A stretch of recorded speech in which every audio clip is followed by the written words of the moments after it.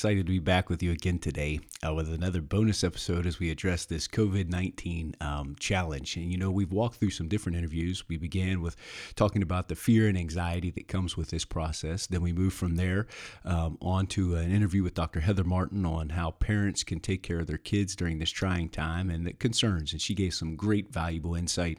Moved from there to talk with Bwana Chad about caring for our emotional and spiritual needs of our kids, whether they're living at home with us or living back in the United States or wherever they're at. And then we spent some time with Andy Rotz, who has walking through COVID, and to get a personal insight.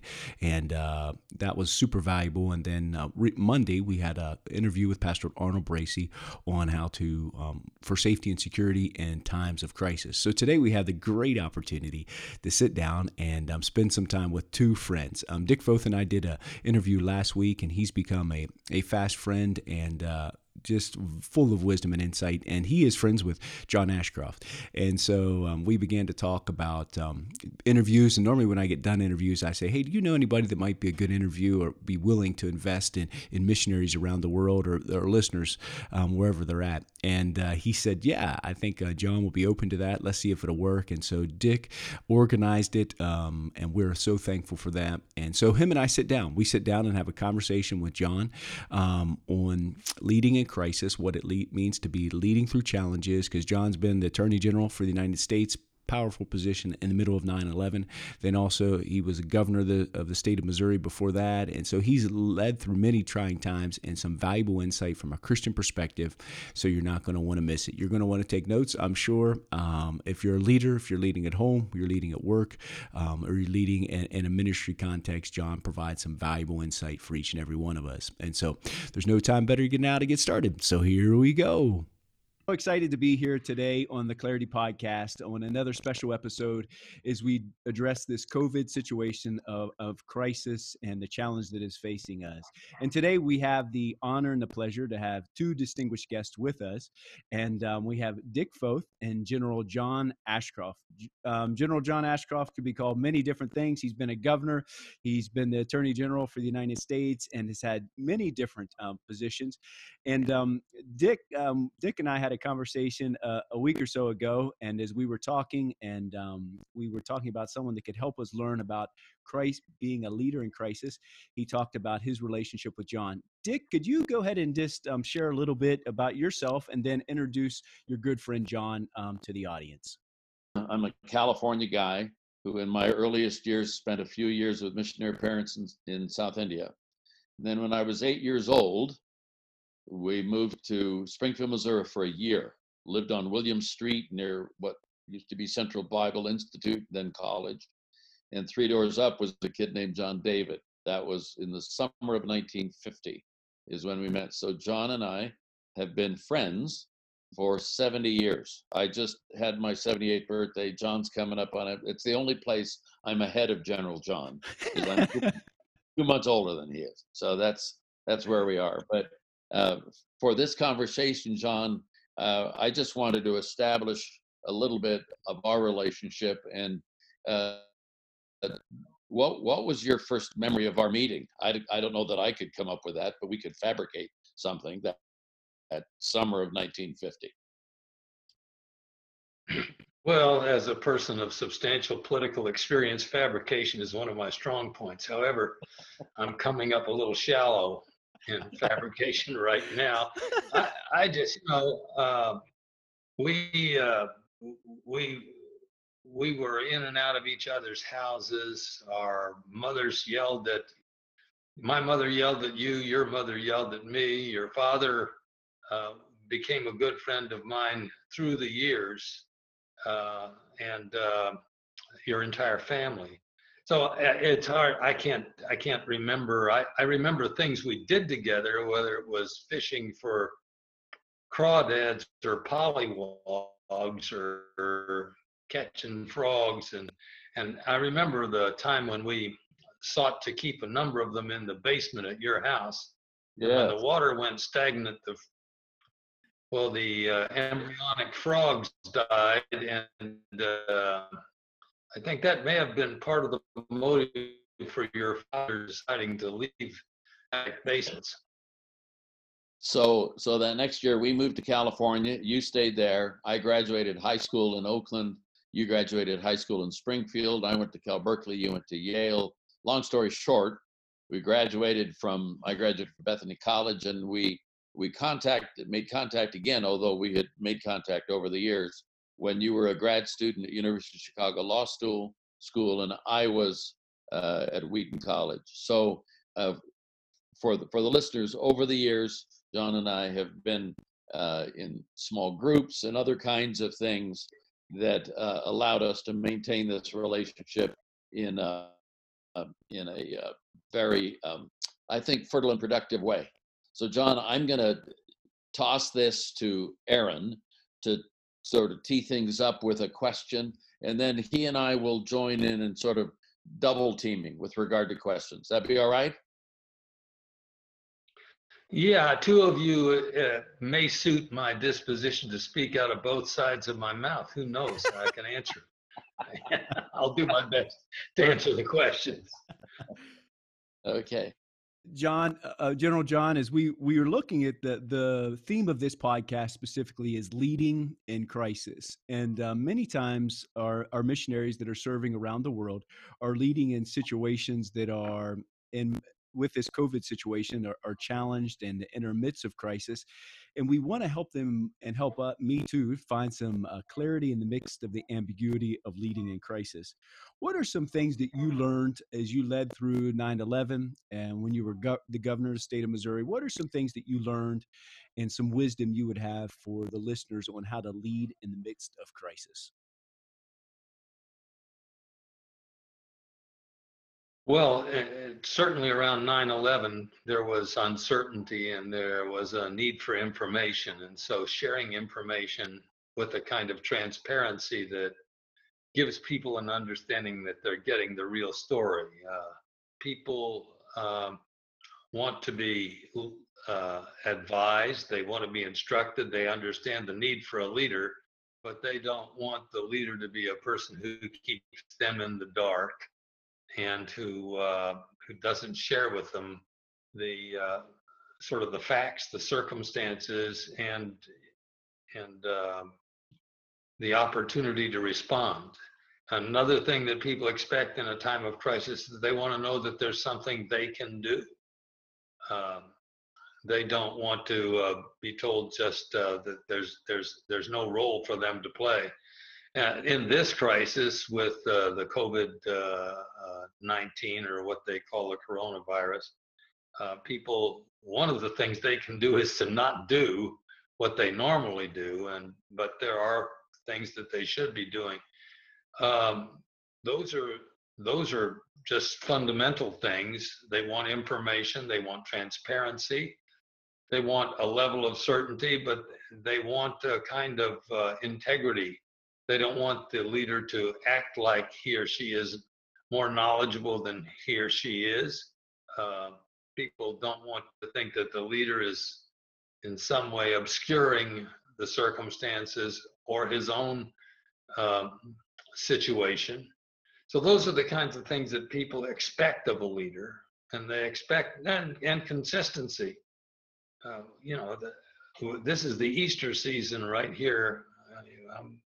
This week is the Easter week, and I'm thinking of Jesus as a leader, and even when he went to the cross, he continued to instruct and to be an example of what he believed and what he stood for, even with what he did and said while he was being crucified. I mean, forgiveness was a big theme of the master.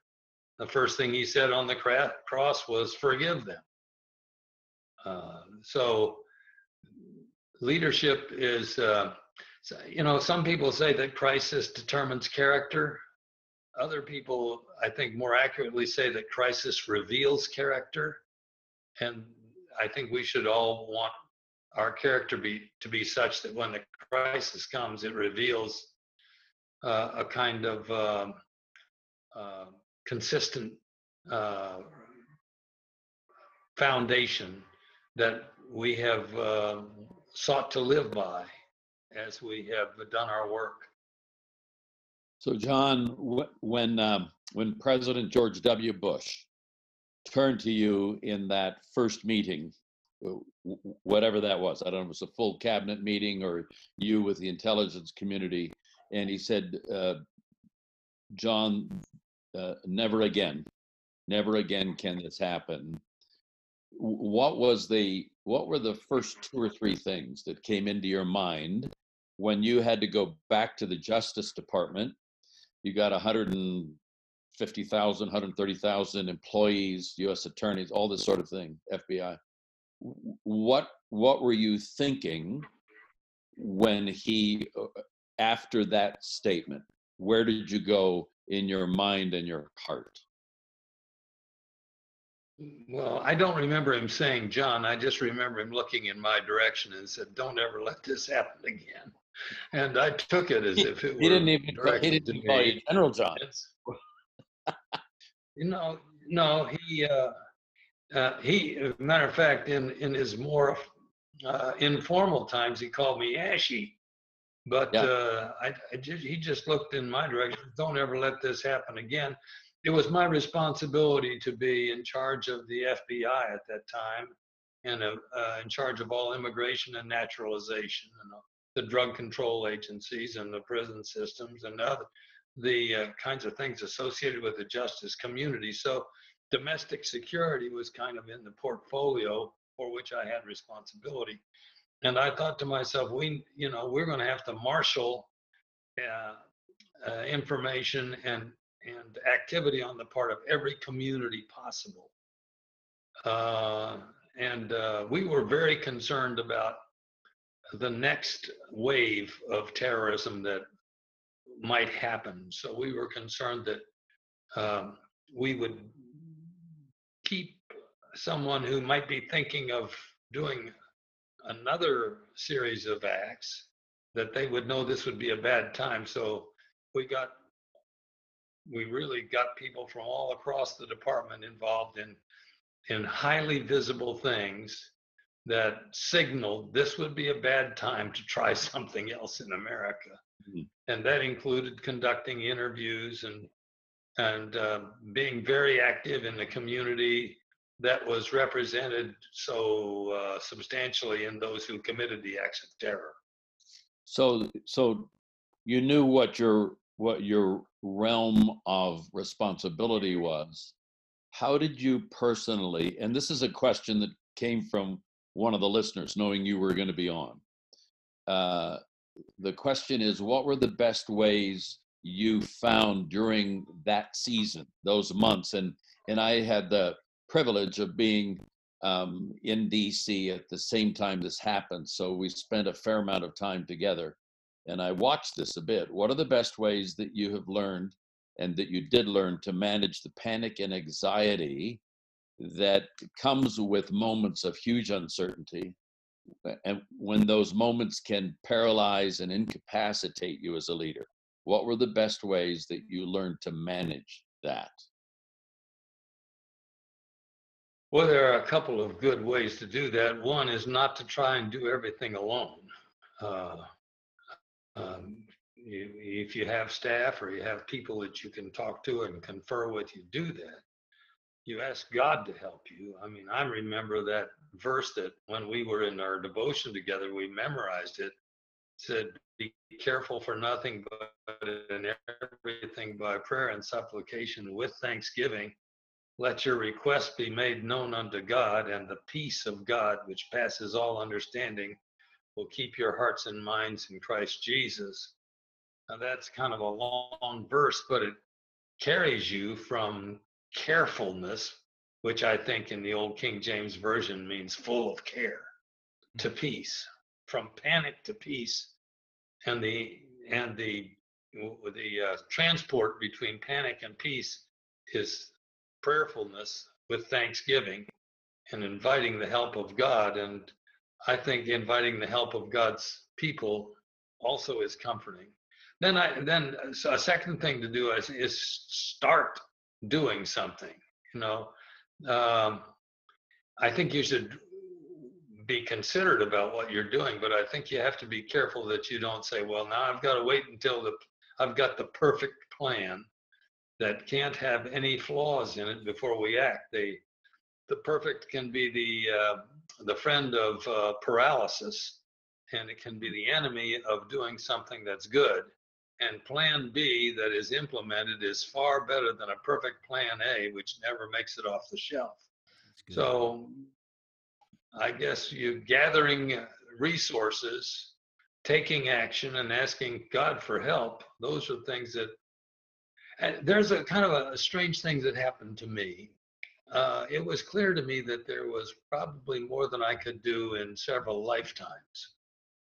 And so there's a way in which you do everything you can. And then when you're finished with, when you come to the end of that day, you get rest. If instead of having a job which was 1,000% of my capacity, I'd have had a job which was 102% of my capacity, I might have killed myself trying to get the last 2%. This is sort of strange to say, but there is some comfort in knowing that the job is so much bigger than you are that you have to take your best shot at it, get rest, and come up and take another best shot at it the next day. I remember the day of the attack on 9/11. That obviously I was in an airplane. I had left early Washington D.C. on my way to Milwaukee to read to school children, part of a program to encourage literacy. And got back to Washington. They headed me for the sort of hole in the ground, the undisclosed location for the continuity of government. The traffic was so bad. I said, I'm not going there. I'm getting back to headquarters. We've got to mobilize our defense. But I was up until at midnight. I was briefing members of the United States Congress. When you work hard enough that you can barely stay awake from exhaustion, that helps you sleep, as well as knowing that there's a big job tomorrow. So, and asking God to help you is a part of doing that. Yeah. General John, when you were going through this process of 9/11 and the different challenges and crises you have faced, how have you learned in that? How have you grown in those areas, and how have you learned to learn in those times so that it's not repeated again? Are there certain things you've put into place so you can learn through a crisis and learn through a challenge and grow? Yeah, I really think a lot of that is asking for help. And most of the time, I want to learn when I'm doing something wrong just before I do it, not just after I've done it.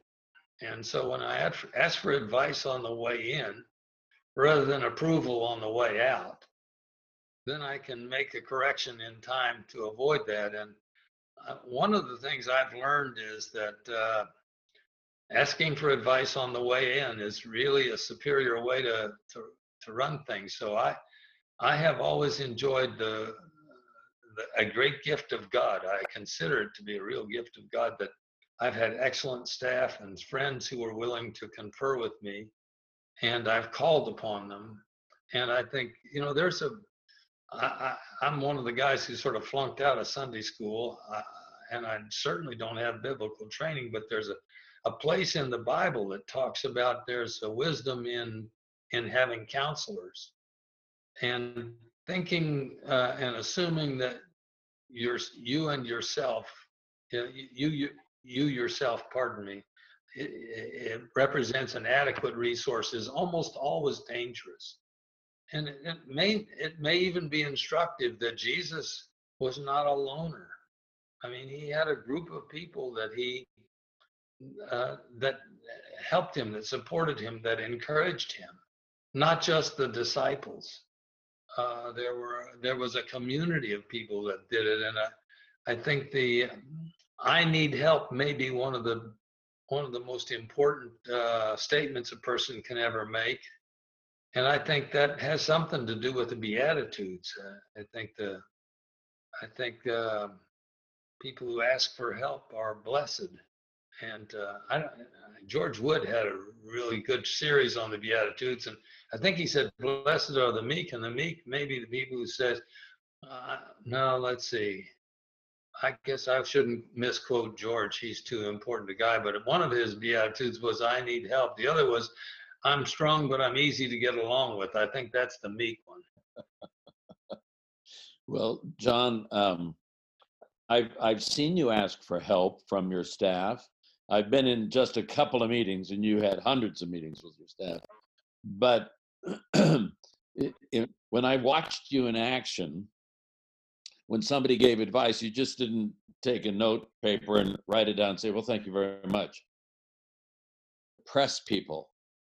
My observation of you is you tend to engage, and you don't let folks get away with platitudes or easy answers. You press them. I don't know if that's the lawyer in you or the Missouri roots in you, the show me state. Talk to me about that. Why do you press people like Well, that? I think that's really, I think you're exactly right about that. People, I would invite people in to advise me, and then I would stress, that's the word I used for it, I would stress their responses.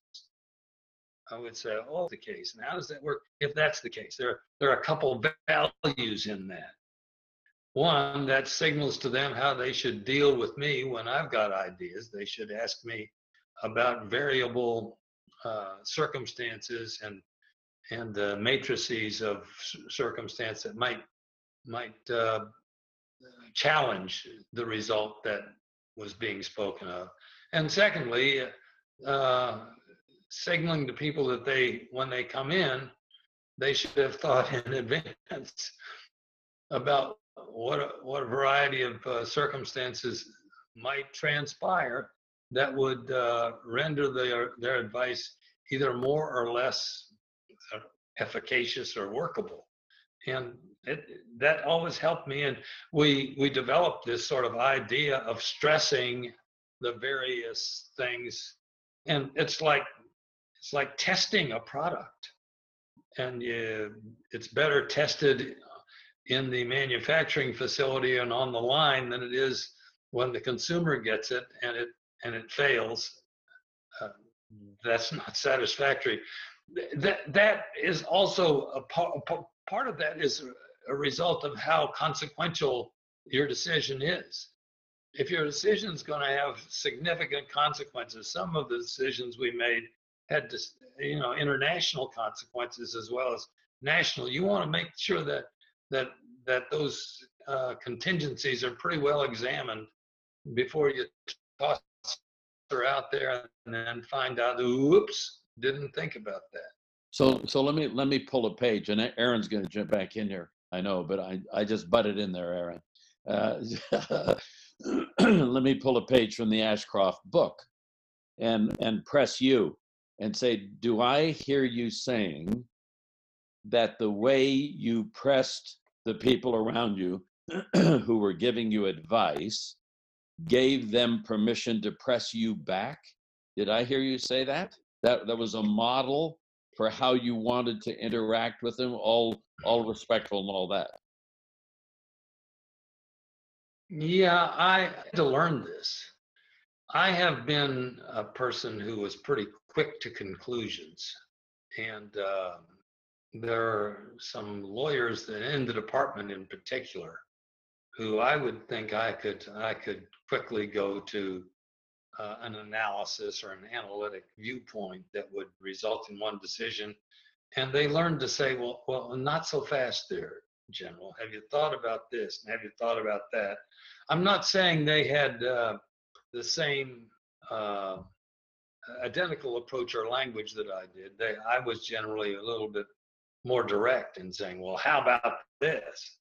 But they would move me to evaluate my own position. And this is a little bit like this technique is not to answer people's questions so much as it is to question people's answers. You ask people say that again. Who are your friends for that. Well, when I'm teaching, I say that my job is not to In teaching, my job is not to answer all your questions. It may be to question your answers, to ask you to think more carefully than you have thought previously. And I think there's a way in which good leadership asks lots of questions. Leadership is not just announcing conclusions, it's asking a lot of questions. And sometimes it's stressing those questions so that you ask questions and then you question answers. And you hopefully arrive at something that's survived the gauntlet of inquiry. And when that happens, I think that's where things are successful. General John, is there certain questions you lead with in a general crisis situation? Just some like go-to questions that you would use? I know I was talking to someone, they said their first question, for example, is this true? That's one of the first questions they ask somebody. Are there certain sets of questions you would ask somebody in a crisis situation or right in the beginning? Well, I think that is this true is always a good question. And I think that's a good question to ask about your answers, as well as about the circumstances. I tended to be involved in settings where there was an undeniability about the crisis that I was dealing with, whether it was I was a state attorney general, I was a senator or the governor or the U.S. attorney general. There was a pretty clear understanding about the crisis when we were dealing with crises. There are lots of things that require good questions and answers that aren't just crises, though. And frankly, the best way to deal with a crisis is to avoid it. And the right questions and answers and the right reliance on staff and the right strategic understanding of what your role is and responsibility is have you avoiding crises rather than dealing with crises. And a little bit reminded of Winston Churchill, who said there's nothing quite as ennobling as to be shot at and missed. Well, it's a crisis if you get hit, but if you get missed, you've probably adopted the right posture just in time. And sometimes crisis avoidance, well, it'll almost always trump crisis management. So John, how do you keep, given that scenario, how do you keep from compounding a crisis? Because we're in a situation today where everything's pretty much uncertain. The economy's uncertain, the health is uncertain. We're having to do Zoom calls as opposed to face-to-face. How do you keep from compounding something that's already, in this case, pretty horrific? Well, one of the problems we have with the coronavirus is that it is an undetected crisis in its early stages. And by the time you have the opportunity to address the crisis, it's already well developed. And it is also, it grows exponentially in advance of any symptoms which signal the existence of the crisis. And so you have to be anticipatory in your thinking. What I'm doing today has to mitigate what will otherwise happen 2 or 3 weeks from now. And understanding the timelines of circumstances and the sort of maturing, the way in which they mature is really an important thing for managing something, because it's pretty easy to say, well, I feel just fine now, so turn everybody loose. But you got to know that the first 5 days when a person is spreading this virus, all the people are asymptomatic. So they're out there spreading it before they know that they have it. That's always a problem in all kinds of human behavior, the more you separate the difficult or problem activity from the consequence, and you don't have clear linkage, the more difficult it is to get buy-in for a solution. It's hard to tell people that they're doing something wrong and there's a problem if they don't see any consequence on the horizon. Reminds me of the story of the guys in the neighborhood in a big knife fight, and one of them swings at the other guy with his knife, and the guy says, "Ha ha, you missed me." And the guy who swung the knife says, "Oh yeah, just try and shake your head." And it turns out he had cut him pretty badly, but the consequence was not yet evident. And I think that's one of the problems with this. A lot of people are thinking, "Ha ha, you missed me," and all of a sudden, an exposure matures into a symptom, which is generally 5.5, 6, 7 days, or as long as 2 weeks later. And that makes crisis management very difficult. And that's where information is extremely important in helping people understand these are the facts. This is how this unfolds. And we have to act now, not because of what the circumstance appears to be now, but because what the circumstance now is likely to develop or mature into, which needs remediation immediately instead of waiting for the maturity of the crisis, which may be irremediable at the time. General John, I come from a medical background, and we know that people are uncomfortable with gaps in information, and we're uncomfortable. We'd rather fill in gaps of information with conspiracy theories or confabulations or something because we're more comfortable as long as that story is all the blanks are filled in. As a leader, how have you found, and what wisdom would you have for other leaders and listeners to not fill in blanks that you don't really have answers to just because it makes you feel more comfortable? Does that make sense?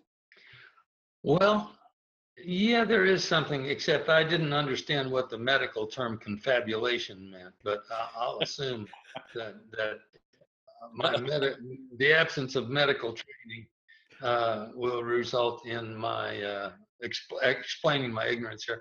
I think that, I used to say, going before congressional committees, if you acted like you knew everything, they would keep you there and roast you. And at some point, they want to hear you say, "I don't know." Yeah. Because the words "I don't know" and the confession of that enhances credibility substantially. And I think some of the things that are being done now in the briefings are important. People saying, "We just don't know yet. We're basing this on extrapolations of data from other settings, and we can't be sure." And when the real facts become apparent, they will displace the models and the extrapolations. And that's a way of saying, we're sharing with you in candor what the situation is, and we are enduring the uncertainties together.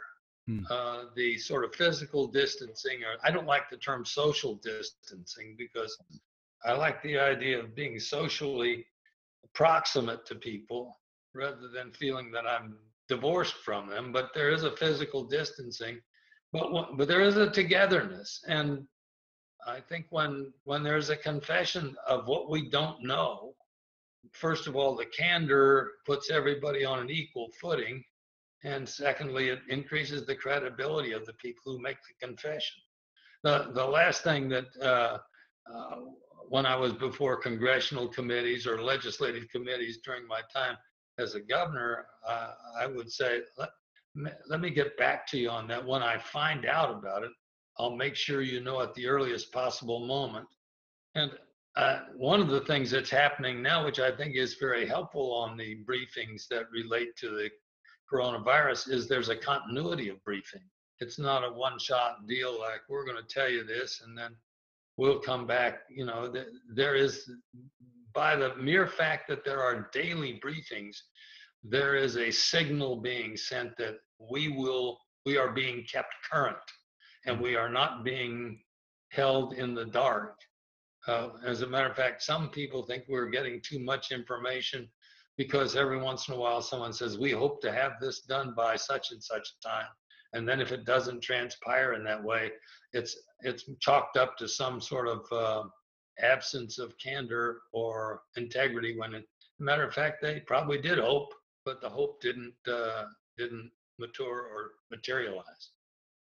So John, if I'm hearing correctly, you're saying that the leader doesn't have to be sure of all the circumstances. He should not, i.e., confabulate.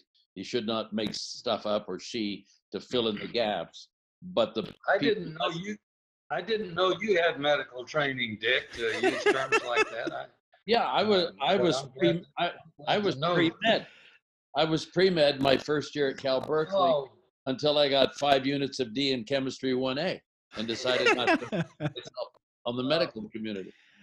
You know, I didn't know that confabulation came up before the graduate level courses, but maybe.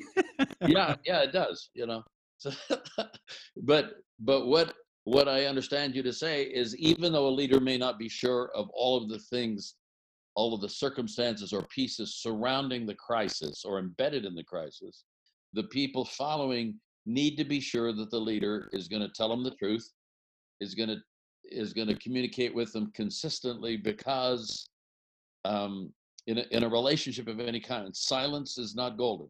Silence is ambiguous. And so to keep hearing the voice of reassurance, and I find it fascinating that you say that I don't know is one of the marks of a leader, because it is the truth, and because I don't know makes you more believable. That's a fascinating thought.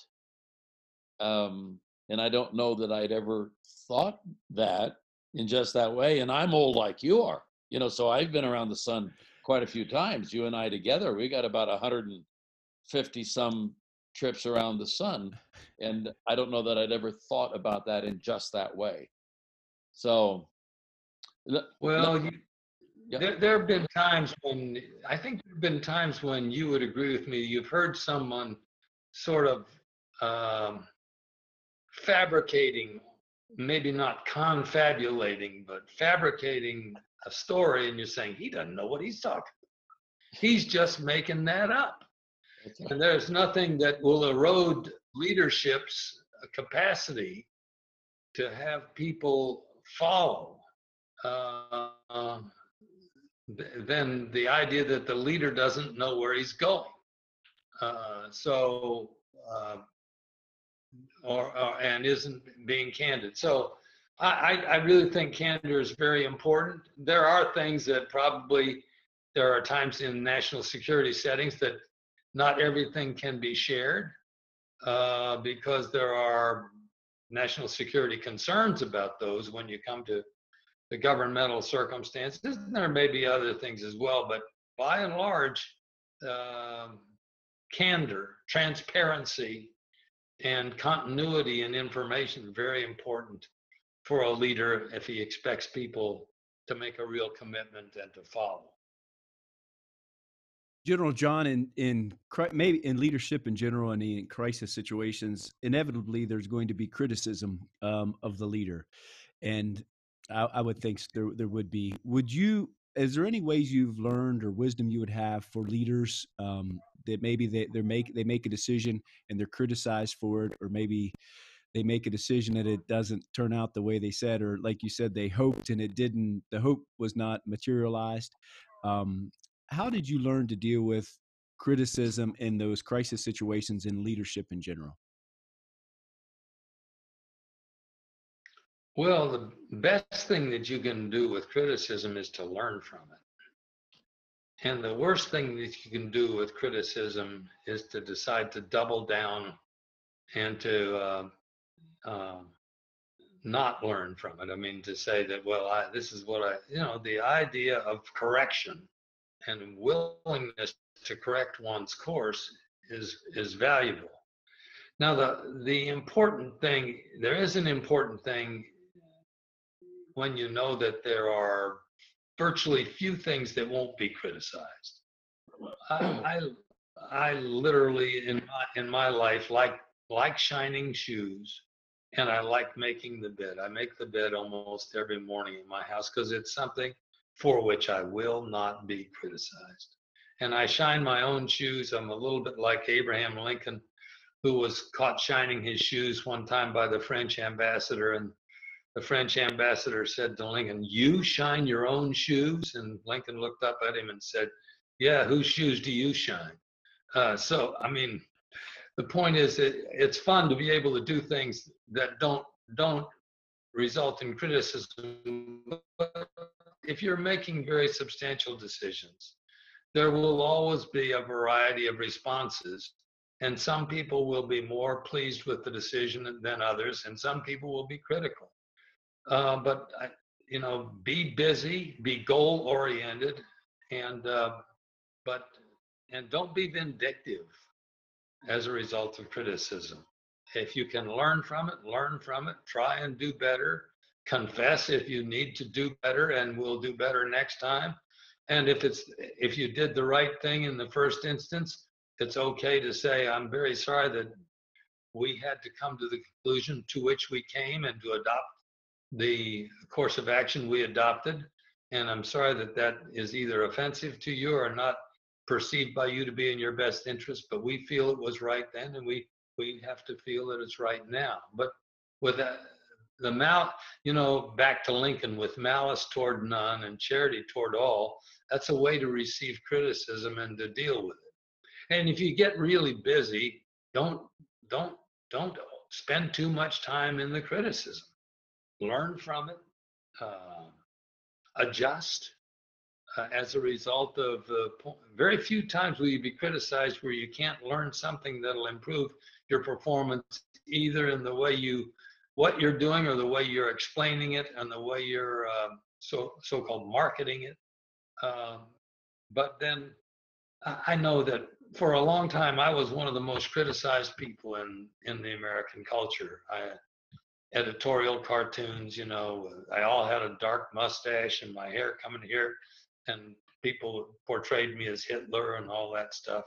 I was so busy doing what I thought I needed to do to make sure that America maintained its national security that frankly, I learned more about the criticism after I retired, and I could see some of the stuff that was said that was designed to either alter me or anger me, and I just had to keep going and doing my job. So I think it is important not to let criticism become some sort of agent of paralysis, which stops you, but let it be something that improves you.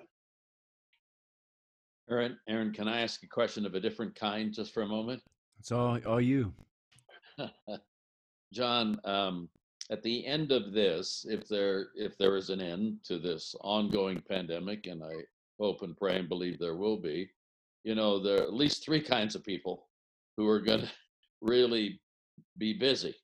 And those are going to be guys at gyms, at fitness places where we used to go and now we don't. Hairstylists are going to have a land office business, and I'm told that therapists will, because of the emotional tension, and it isn't just physical distancing, it's the capacity not to hug your grandkids, or the inability to hug your so forth. Your therapy under pressure, my observation, was music. You were brought up Assemblies of God congregations where people sang their theologies, or maybe sang their wannabe theologies, or whatever it was. So, or sang their lungs out. Or saying, we may not be good, but we were loud. Playing the piano loud was almost near as good as playing. Right. And so you and I are both preachers' kids, AG preachers' kids, and I would come to your house on occasion, and you had a baby grand there in your front of your shotgun row house, a couple blocks behind the Supreme Court, and we'd sing together. But it was my understanding that often you would get up early in the morning on those days in 2001 and the following months.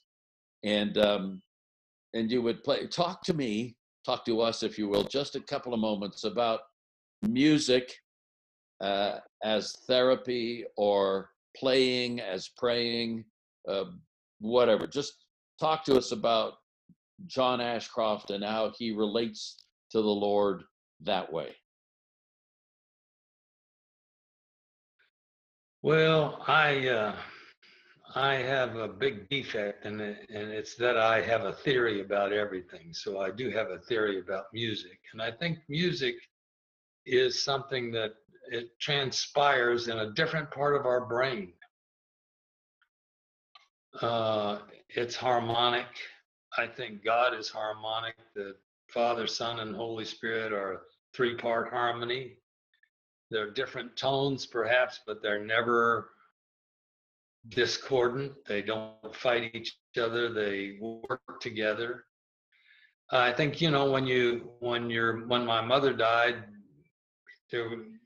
she was in a coma, but when we would sing gospel songs, you would see the tears roll out of her eyes and down her cheeks. She could respond at a different level, and I think there's a reason that God instructs us to sing, because I think he knows that we are wired in a way that music communicates to us at a deeper level than mere intellect. So, and I think the great hymns of the church, the great songs that we sing and understand, they speak to us.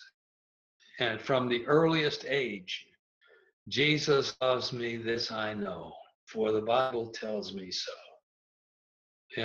That song will never be forgotten by me. I will have been able to forget, and have been able to forget, virtually everything, darn near forget my middle initial.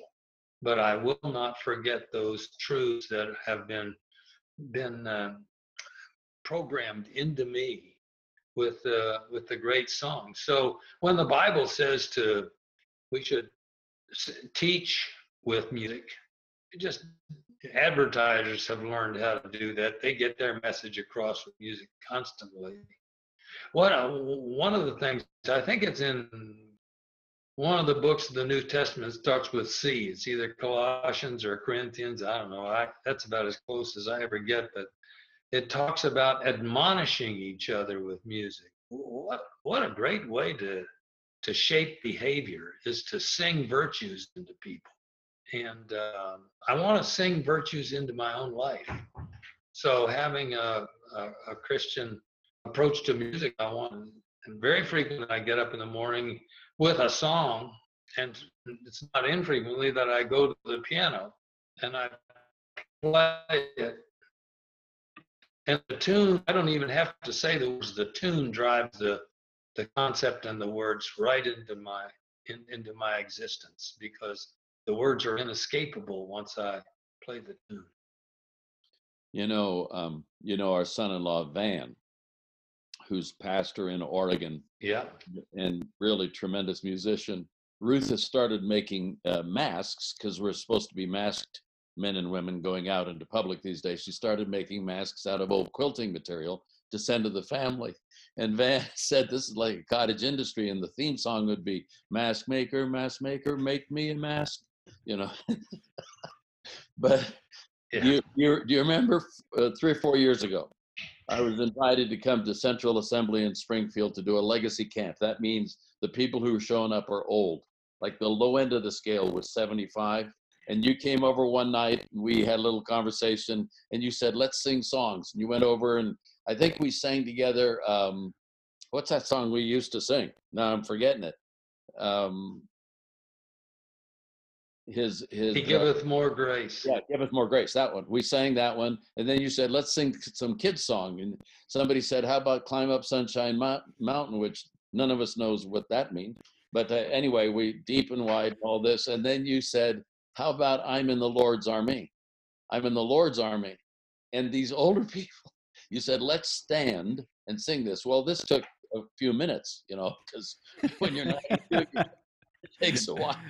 And these people stood up. There were several hundred. And you started playing and leading as I'm Too Young to March in the Infantry, this old Sunday school song that these people would all know. Today they wouldn't know it.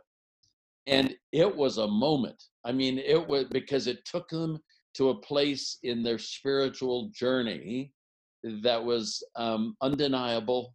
It was encouraging.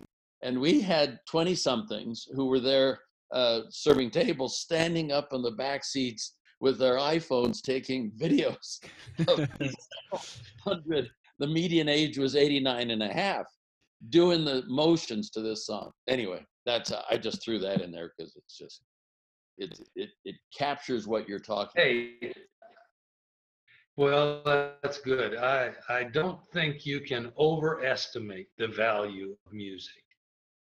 Not only the universality of it, but the fact that I think it is in the way in which we are actually wired, the way we were created. It goes to a level that stays with us. And I thank you for this opportunity, and to say, if you ever need me again, call me. I tell my friends, if you need me, call me. If you don't need me, call me. I like being called. John, could you pray for us before we get off the call? Would that be possible? Sure.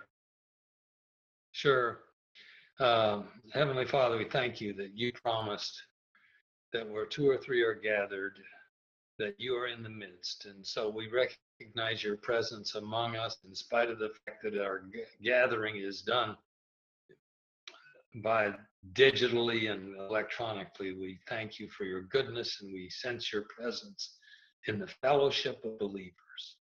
We pray for each person who will be involved in witnessing this conversation. Plant your will deep in our hearts, and so that as we conduct our lives, we would let the words of our mouths and the meditations of our hearts be acceptable in your sight. O Lord, our strength and our Redeemer. Amen. Amen. Amen.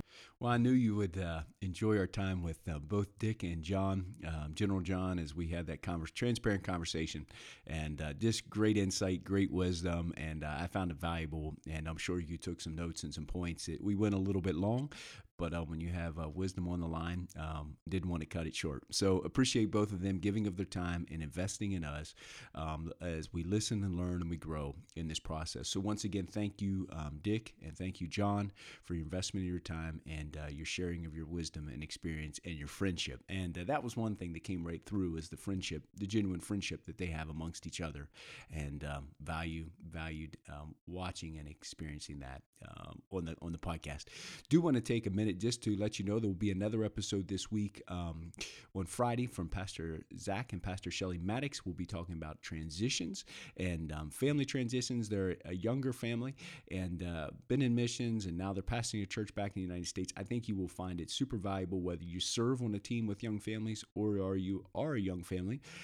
They give you some great insight and just transparent conversations that are very, very valuable, and we're thankful for that. So that'll be coming out this Friday, and then next week we will be back with another bonus episode, and then we'll fall back into our rhythm of 2 episodes till now, until we get done with the COVID situation.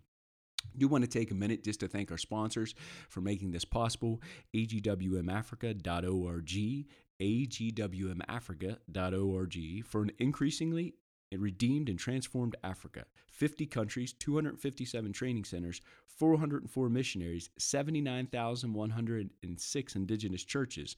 Discover what you can do and how you can be engaged at agwmafrica.org. And by Appalachian Spring Dermatology, bringing new life to your skin.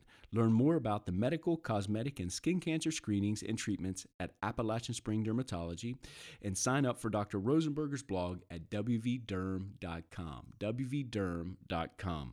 And by Central Assembly of God and Pastor Doug Seaman in Cumberland, Maryland, caring for each person, connecting each story, and celebrating each miracle. And by Dr. Sean Ricker at Cumberland Optical, Dr. Sean Ricker at Cumberland Optical, Advanced Care, Friendly Service. Thank you so much. Until next time, providing clarity and life and mission, the Clarity Podcast.